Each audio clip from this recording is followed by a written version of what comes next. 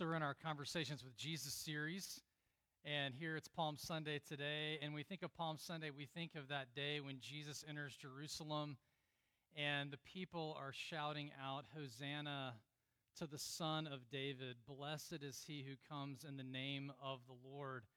As we think about that scene and these people falling down before him and laying their cloaks on the ground and palm branches in their hands, we have to ask the question, what was going on in their hearts? What was going on to have so many people assembled together that they would have this kind of an emotional, full-bodied response to Jesus Christ?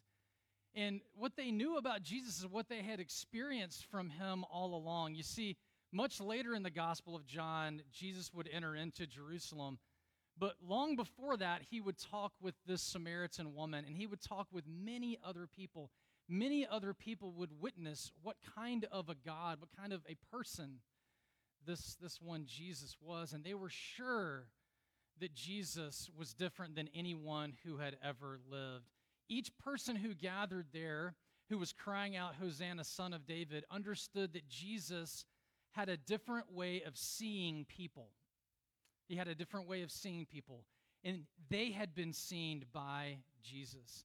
Jesus had a different way of seeing people, and he had a different way of providing life to people like no one had ever encountered before.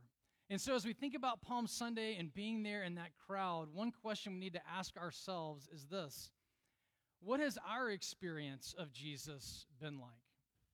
You know, for many of you who gather here today, maybe you're watching, your experience of Jesus is mixed with your experience of the church. And for many of you and many in our community, your experience of the church has not been like what you would hope. You have hurt that has accrued over time. Maybe you've been hurt by the church as an institution. The church itself has hurt you by some of the decisions that we have made, that other churches have made. If that's the case, then I'm really sorry for that as a pastor, because our goal, our calling as ministers of the gospel, as the church of Jesus Christ, is not to perpetuate hurt, it's to perpetuate the light of Jesus Christ.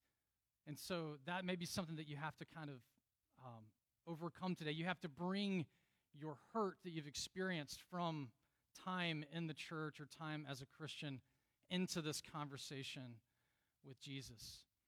Others of you may have not been hurt by the church per se, but you've been hurt by other believers to the point that it makes it difficult for you to disassociate your experience from other people with the person and work of Jesus. And so that's real. That's something that you have to do. You have to bring in that hurt that you've experienced into this conversation with Jesus. You have to bring that in and ask yourself the question, who is Jesus?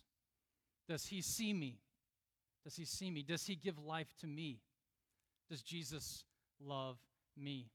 You know, others of you have been hurt by the church or by other Christians, and it's been hurt that's based on race. If you bring that kind of hurt in this morning, then this is a passage that will minister to your soul. Others of you have been hurt by the church or by other Christians or by other people in the world because of your gender, because you're a woman, or maybe even because you're a man.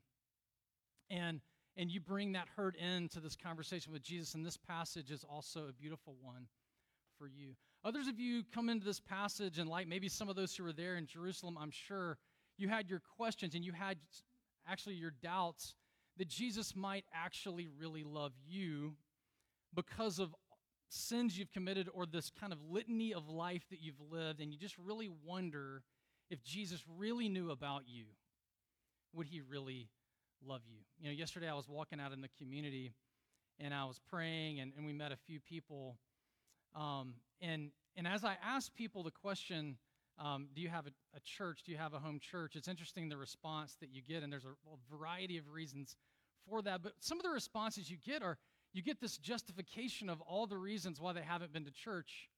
And you know what? I mean, for me, I care that you come to church, but I care about you as a person. I really, like, you coming to church every Sunday really isn't my biggest concern for you. My concern is for you.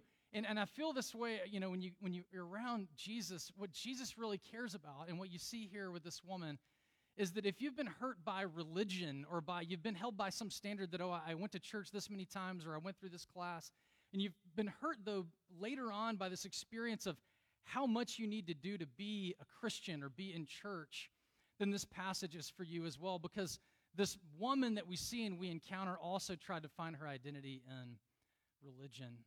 And so we have a lot here. We have a lot going on in this passage. And what I want you and encourage you to do is not to set all that aside and try to just kind of like act like all that didn't happen and all that hurt didn't happen.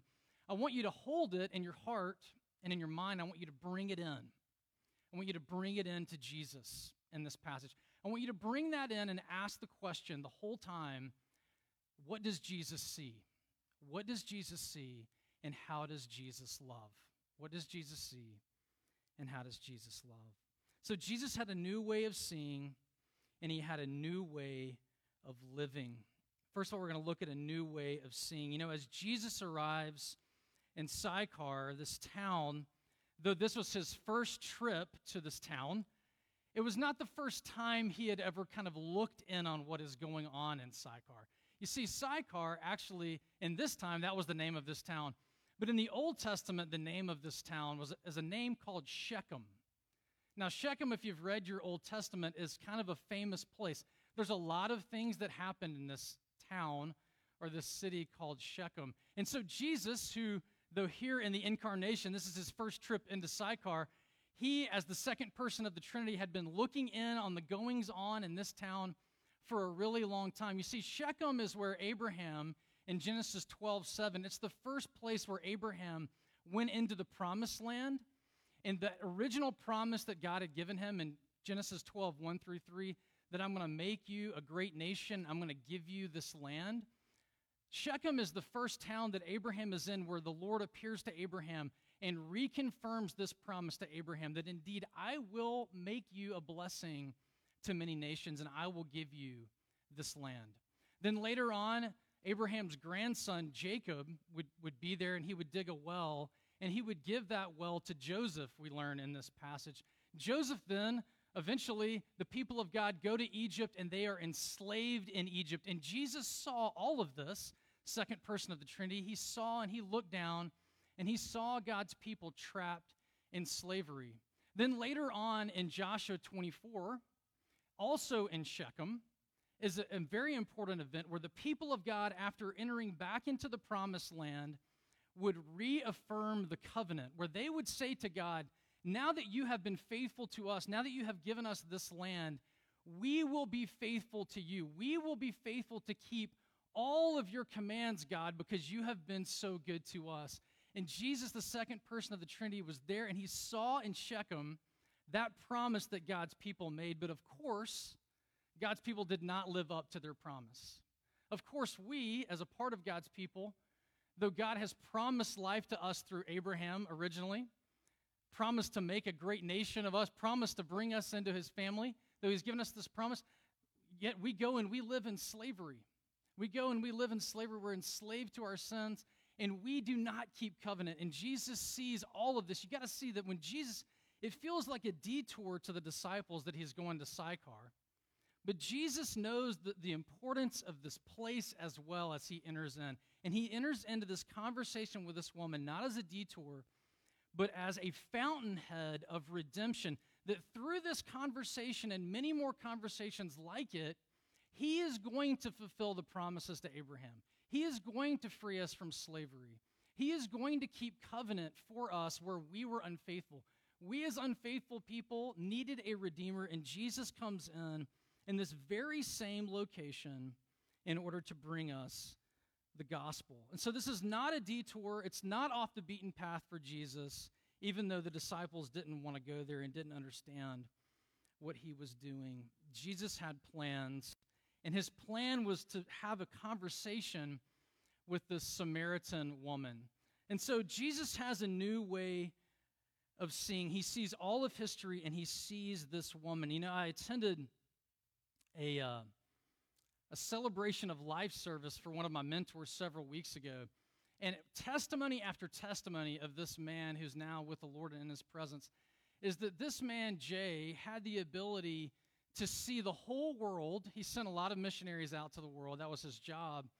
But when he was with you, person after person would say that when Jay was with you, he saw you as a person. And so he could hold the whole world kind of in his scope, but when he was sitting with you, it was like you were the only person who mattered. And of course, Jay learned this. He was not nearly as good at it as Jesus was. And so Jesus could see everything in all of redemptive history, the whole world, and he could see this woman and zero in on her in this moment. He had a different way of seeing. The first thing that we see about his way of seeing here is that he's having a conversation as a man, as a rabbi, with a woman who was a stranger. At least she was a stranger to him from her perspective, although he already knew all about her. So it's hard for us to imagine the significance of this today in Western society. You as a woman might feel comfortable meeting with me as a pastor one-on-one and having a conversation, but men and women have conversations with each other all the time. That's pretty normal now in our society that we would interact at a professional level and personal level as male and female. But at this time, particularly for a Jewish rabbi, this was just not done. This boundary marker of gender was so high, was so elevated, that there's no way that a Jewish rabbi, especially alone, would meet with a woman that did not know him, a woman that he, presumably, when he starts the conversation, did not know. But Jesus had a different way of seeing that was radical. So for Jesus, gender, maleness or femaleness, was not the ultimate marker of someone's identity. Jesus saw through this and saw this woman created in God's image, created in his image, if that blows your mind enough. Created in his own image. Here's this woman sitting here broken by the fall, in need of living water. And so he engaged with her. And so if you are someone who's experienced discrimination, or you've experienced brokenness over the fact that you are a woman, particularly maybe in the church, you've got to understand that Jesus loves you and he sees you. Even if you've been mistreated, even if you have not been cared for or seen in the ways that you should have been, Jesus sees you and he cares for you. Jesus had a different way of seeing that was radical. So that was the first thing. He looked through the fact that she was a woman and saw her as created in the image of God. The second thing that jumps out in this new way of seeing is that Jesus, a Jew, is having a conversation with a Samaritan. Now, a textual cue comes out in verse 9 where John just straight up says, "For Jews do not associate with Samaritans." But beyond associating with her and having a conversation, he actually asked her to pour him a drink. Now, again, it's hard for us to understand how significant this is, but this would have been totally not ever done at that time for a Jew to ask a Samaritan, particularly a woman, to pour a drink for him.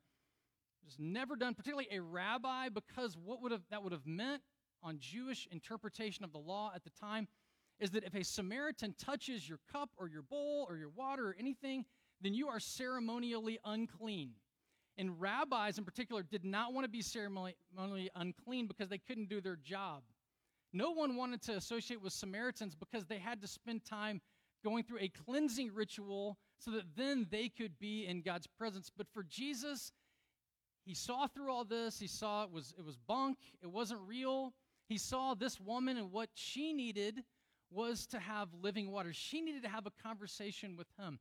So for Jesus, race was not the primary, ultimate way that you identified a person. It was important, of course, he saw that she was Samaritan, but what he saw is he saw through this, and he saw that this woman who is a Samaritan is created in his image, regardless of race, if she was Asian, Latino, black, white, whatever.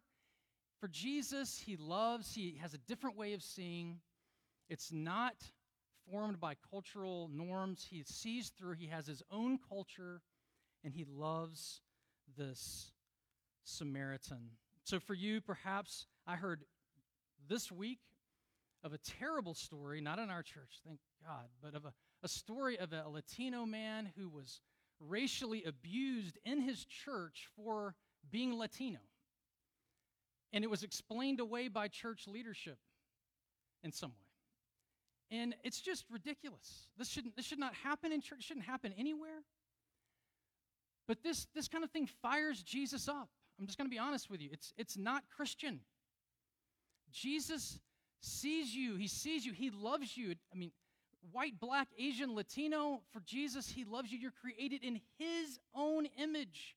He sees you as an image bearer. If you've been hurt by the church because of racism, then you need to understand that Jesus sees you and he offers you living water.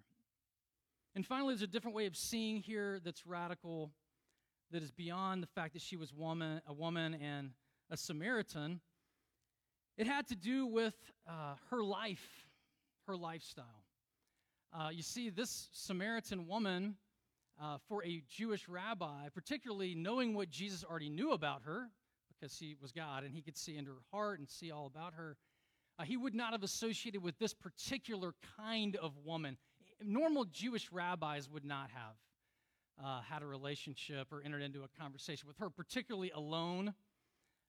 There's no way. But Jesus had a different way of seeing, and he saw her moral disobedience, her sinfulness, and he still loved and he's pursued and engaged. In fact, it's because of her brokenness and sinfulness, Jesus responds to her knowing that what she really needs and what she's really looking for is him. And so Jesus brings out in their conversation that she previously had 5 husbands or intimate sexual relationships with 5 men at least, and therefore she had gone through 5 divorces. What is more, she's now living with a 6th man. Now, even in today's society, that would be looked down upon, being married 5 times and on your 6th marriage. But 2,000 years ago in that culture, it would have been completely unheard of. I mean, we're talking about an anomaly here where she would have been looked down on by everyone. She would have been ostracized. In fact, the reason why she's probably going to get water in the middle of the day, which is about noon, when the sun is the hottest, she's by herself. Women went together, just like women go to the bathroom together today. Women went to the well together back then, right? And so women don't go by themselves to the well. The reason why she's alone is because she is outcast. Because of her sin, because actually some of these women may be worried that she might be coming after their husband next, she is not seen in any kind of social standing. She's alone. And so she's there alone, and Jesus takes initiative with her. And she later says it's not just the sexual relationships that she had that Jesus knew about and the broken marriages. At the end of the story, she says, "Come see the man who told me everything I ever did." So his knowledge of her life, at least from her perspective, was so thorough that she understood that he knew everything about her. Everything. And yet he still moved toward and still loved. And why? Why did he do that? Because Jesus' new way of seeing was radical, certainly different than any other rabbi at the time, but different than any other person that's ever lived. Because for Jesus, Jesus is holy and perfect, and so for Jesus, whether you are really, really sinful and do all kinds of things by the moral religious standards, or you've generally done some good stuff, but you've fallen short in other ways, at least from your perspective, either way, compared to God, you don't measure up. You're not even close to where you were supposed to be when you were created in his image. And so he sees all of that. He sees the moral, religious charades, and he sees the people who have just given themselves over to sin, and he says, I see all of you, and I move toward you with love. He has a different way of seeing that is different than any other person who had ever lived. And so we saw this sinful Samaritan woman as a person created in his image, and he engages with her. He saw Abraham stop there. He saw Jacob and Joseph stop there. He saw the people of God in Joshua 24 stop there. He saw this woman stop there. And Jesus has this comprehensive view of brokenness. And he says, I'm the only one who can do anything about this. I'm the only one. I see it uniquely. I see the world. I see this individual person who represents all of us. I see humanity. I see the image of God broken. And so he engages. He has a different way of seeing. And so then he introduces us to a different way of living. That's the second point this morning. As Jesus sees through us, he finds us, we have these needs. We're all somewhere on the bell curve of brokenness. You're somewhere, but wherever you are on that bell curve, you're broken. Nobody's figured it out. Nobody meets the standard of God on their own. Nobody has it all together, not even close. And so we as humans try very hard to believe that there are other places that we can look for in life that will make us whole. We desperately want to believe that there's something I can find, I can do, some relationship I can be involved with, some religious activity or something I can do, that if I plug that into the God-shaped void of my heart, as Blaise Pascal put it, then it will make me go. That missing thing is something that can be found and put in, and it's something that's in this world that's created. And it just doesn't work, but we still try. And here's some places we look for life outside Jesus like this woman does. The first place this woman looked to find her wholeness or meaning in life was in relationships. And particularly, she looked to relationships with men or someone of the opposite sex. And she looked to find wholeness in this relationship. But even though she wanted love, what she received was estrangement. She wanted to be valued, and she received shame. And we often try to find life in our relationships too. We look to someone, maybe it's a girlfriend or a boyfriend, or maybe it's our spouse, or maybe it's a really good friend, and we put so much hope in that relationship. And we think that if we can just make this work, make this relationship with this boyfriend or girlfriend, or my marriage work better, or this friendship, or whatever it is, or maybe it's a relationship even with your parents, that you just think, if I can make this relationship work, then I will be whole. It will make me okay if I can figure out how to get this to work right.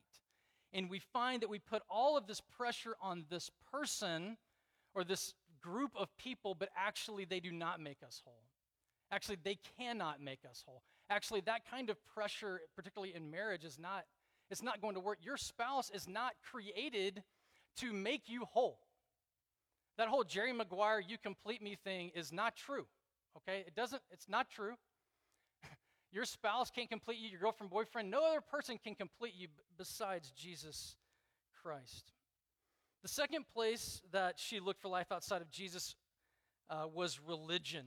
Now, even though this woman was living immorally, she was at the same time religious.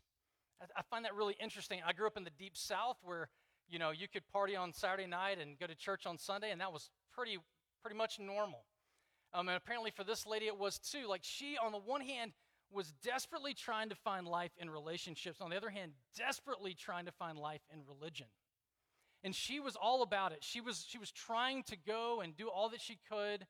And she had this whole system worked up in her mind of how she needed to worship and where she needed to worship, and this kind of theology of worship that she'd cooked up about where she needed to be and what she needed to do. And she was looking for life in religion. And for you, if you're looking for life itself, if you're looking for wholeness from going to church or being involved in religious activities themselves, that bare sense of just getting involved in church, I'm telling you that that's not where life is found. Life isn't found in doing a bunch of religious activities and filling up your schedule with religion, and all this kind of thing. Life is found in Jesus alone. Life is found in Christ, and Christ is the center of our church, but you can go to church and kind of get involved in a bunch of stuff and think that that is what gives you life, but actually Jesus is who gives you life. So all of those things that you get involved with, you need to be asking yourself the question, is Jesus at the center of this? How am I experiencing Christ in all of these things that we have going on in the church? But in verse 22, Jesus tells this woman something really interesting. And he tells her that what's actually happening as she went to the temple and was going through these religious rituals was that she was worshiping a God that she did not yet know personally. What this means is that she was seeking, she was desperately trying to find that wholeness, and she was looking kind of close to the right place. She was trying to find it in religion, but Jesus is saying, you're looking for something, I can see it in you, but you haven't found it yet. But now, actually, that person that you've been looking for actually is looking for you. Because I'm here, Jesus says. You've been looking, and now I'm here, and I am finding you. This is God's way of giving life to us. Jesus finds us. So we have other ways that we look for life, and as we're looking for life, God is looking for us, and Jesus finds us. And so Jesus shows her that the wholeness in life that she's seeking after can't be gained through relationships or religious self-effort. It has to be gained a totally different way. A totally different way. And Jesus calls it living water. He says, if you knew the gift of God in verse 10, if you knew the gift from God, who it is that asked you for a drink, you would have asked him and he would have given you living water. Simply put, he says, if you knew what I have to offer you, you would have asked me, and I will give it to you. And what is that gift of God, that living water? What is it? That gift of God elsewhere is called grace. Grace is something that you get that you don't deserve.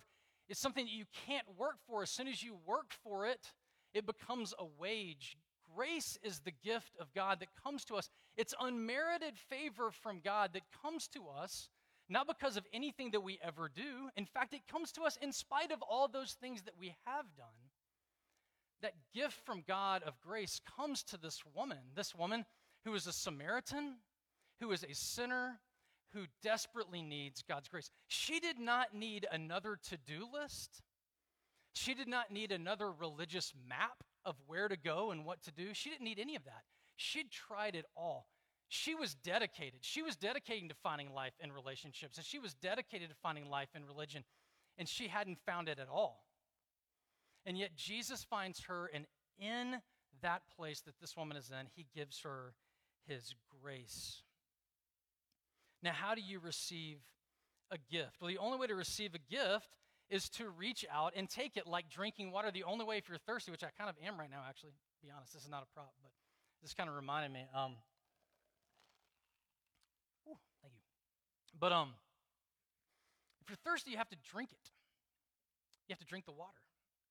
And so, obviously, at a well, you can do that. You can actually get water and drink it. But how do you drink in grace? How do you take it in? Well, you take it in by faith.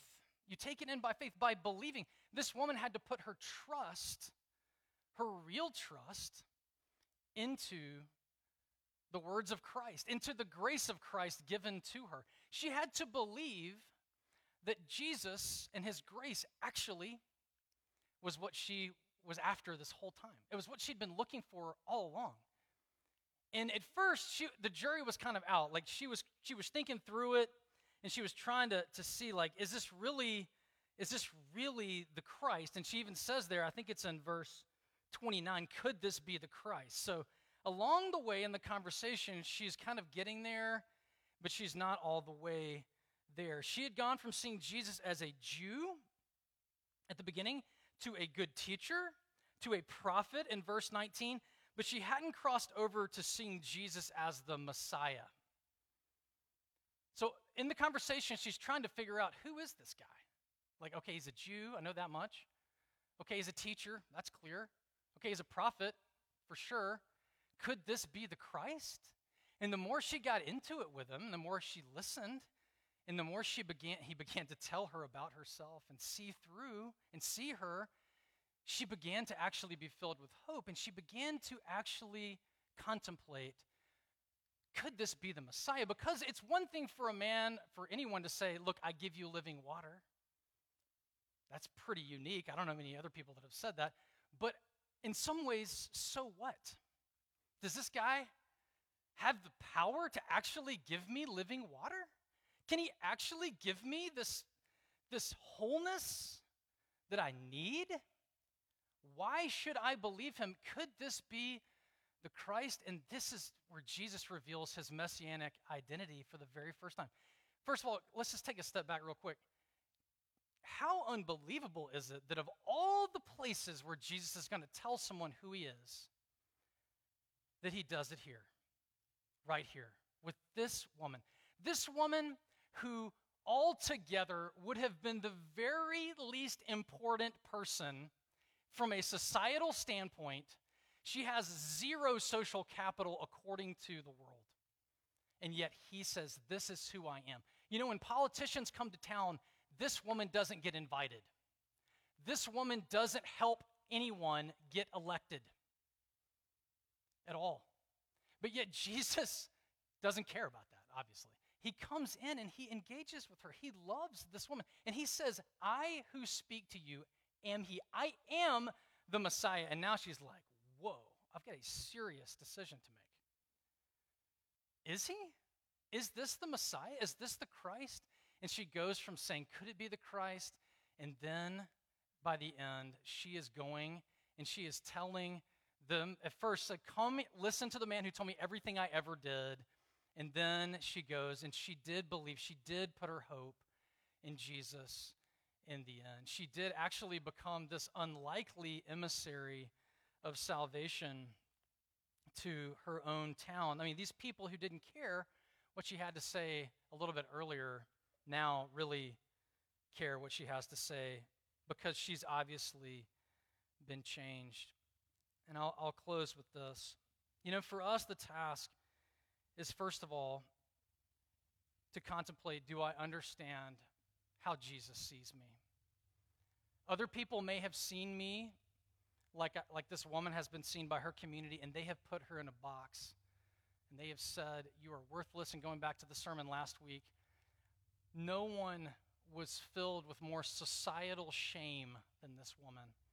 Jesus doesn't care about all that. Jesus cares about her, and he engages with her, and he loves her. He had a different way of seeing. He had a different way of living. He had a life to offer this woman that was totally different, that was radical, and she actually becomes the first one to understand the messianic identity of Jesus and to go into her town, which is what? Which is Sychar, which is Shechem. She goes to her town where all these people lived in this historic place, and she becomes the first missionary.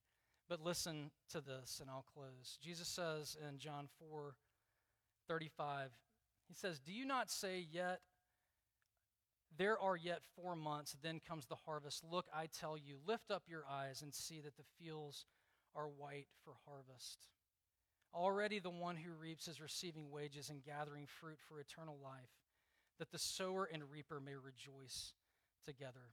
You know, the goal of this passage is not just that you would be seen by Jesus and that you would receive the new life of Jesus, is that you would begin to see like Jesus and you would begin to experience the life of Jesus. Because there are a lot of people in Cary and in the community around wherever you live who, when Jesus looks at them, he looks at them in a different way than you do. He looks at them and he sees them in a different way than you do. He sees that this is a field that is white with harvest. He sees these people that are created in his image who in various ways, just like you and me, no different, are broken. We're on the bell curve of brokenness, and Jesus wants his gospel to be known to them. The fields are white with harvest. Later on in that passage, I love this. He says, the next verses, he says, for here the saying holds true, verse 37, one sows and another reaps. I sent you to reap that which you did not labor for. Others have labored, and you have entered into their labor. To tie it back to the beginning, I think that Jesus saw all of those who had come before him, and yet he was the greatest, for sure. But he saw all the promises to Abraham. He saw Jacob. He saw the well there. He saw what it represented. He saw the people of God. He saw all the work that had been done before to get to this point. And he says, I am the fulfillment of all that. I am now reaping the harvest that other people have labored for throughout history.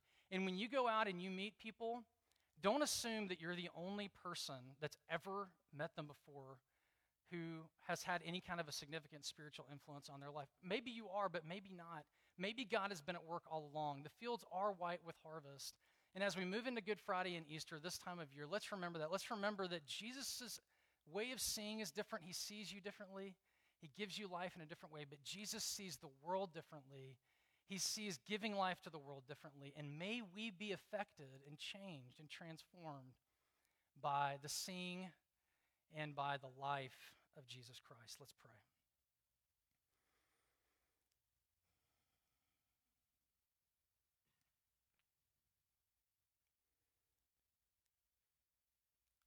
Lord, for every single one of us, we come in here and we're on the bell curve of brokenness, and all of us have places we're looking for life outside of you, like this woman did. And Lord, in this moment, we know that we feel called to lay that down and to instead embrace your grace, the grace that truly satisfies us, Lord God. So I pray today for anyone who is maybe they've never received your grace. Maybe this idea of a gift of God that is grace instead of being received by you based on good or bad things they've done, which is a real hole to live in.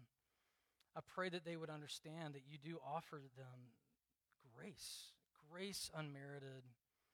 And I pray that for anyone who's never put their hope in you before, that this might be a day when they would do that, Lord. But I pray for all of us who may be here, others of us who may have received your grace before, but we recognize that we really haven't been living in light of that grace. So we pray that that grace would affect us, would change us, would transform us. Lord, first in the way that we live before you, believing the only reason why you love us is because of your grace to us.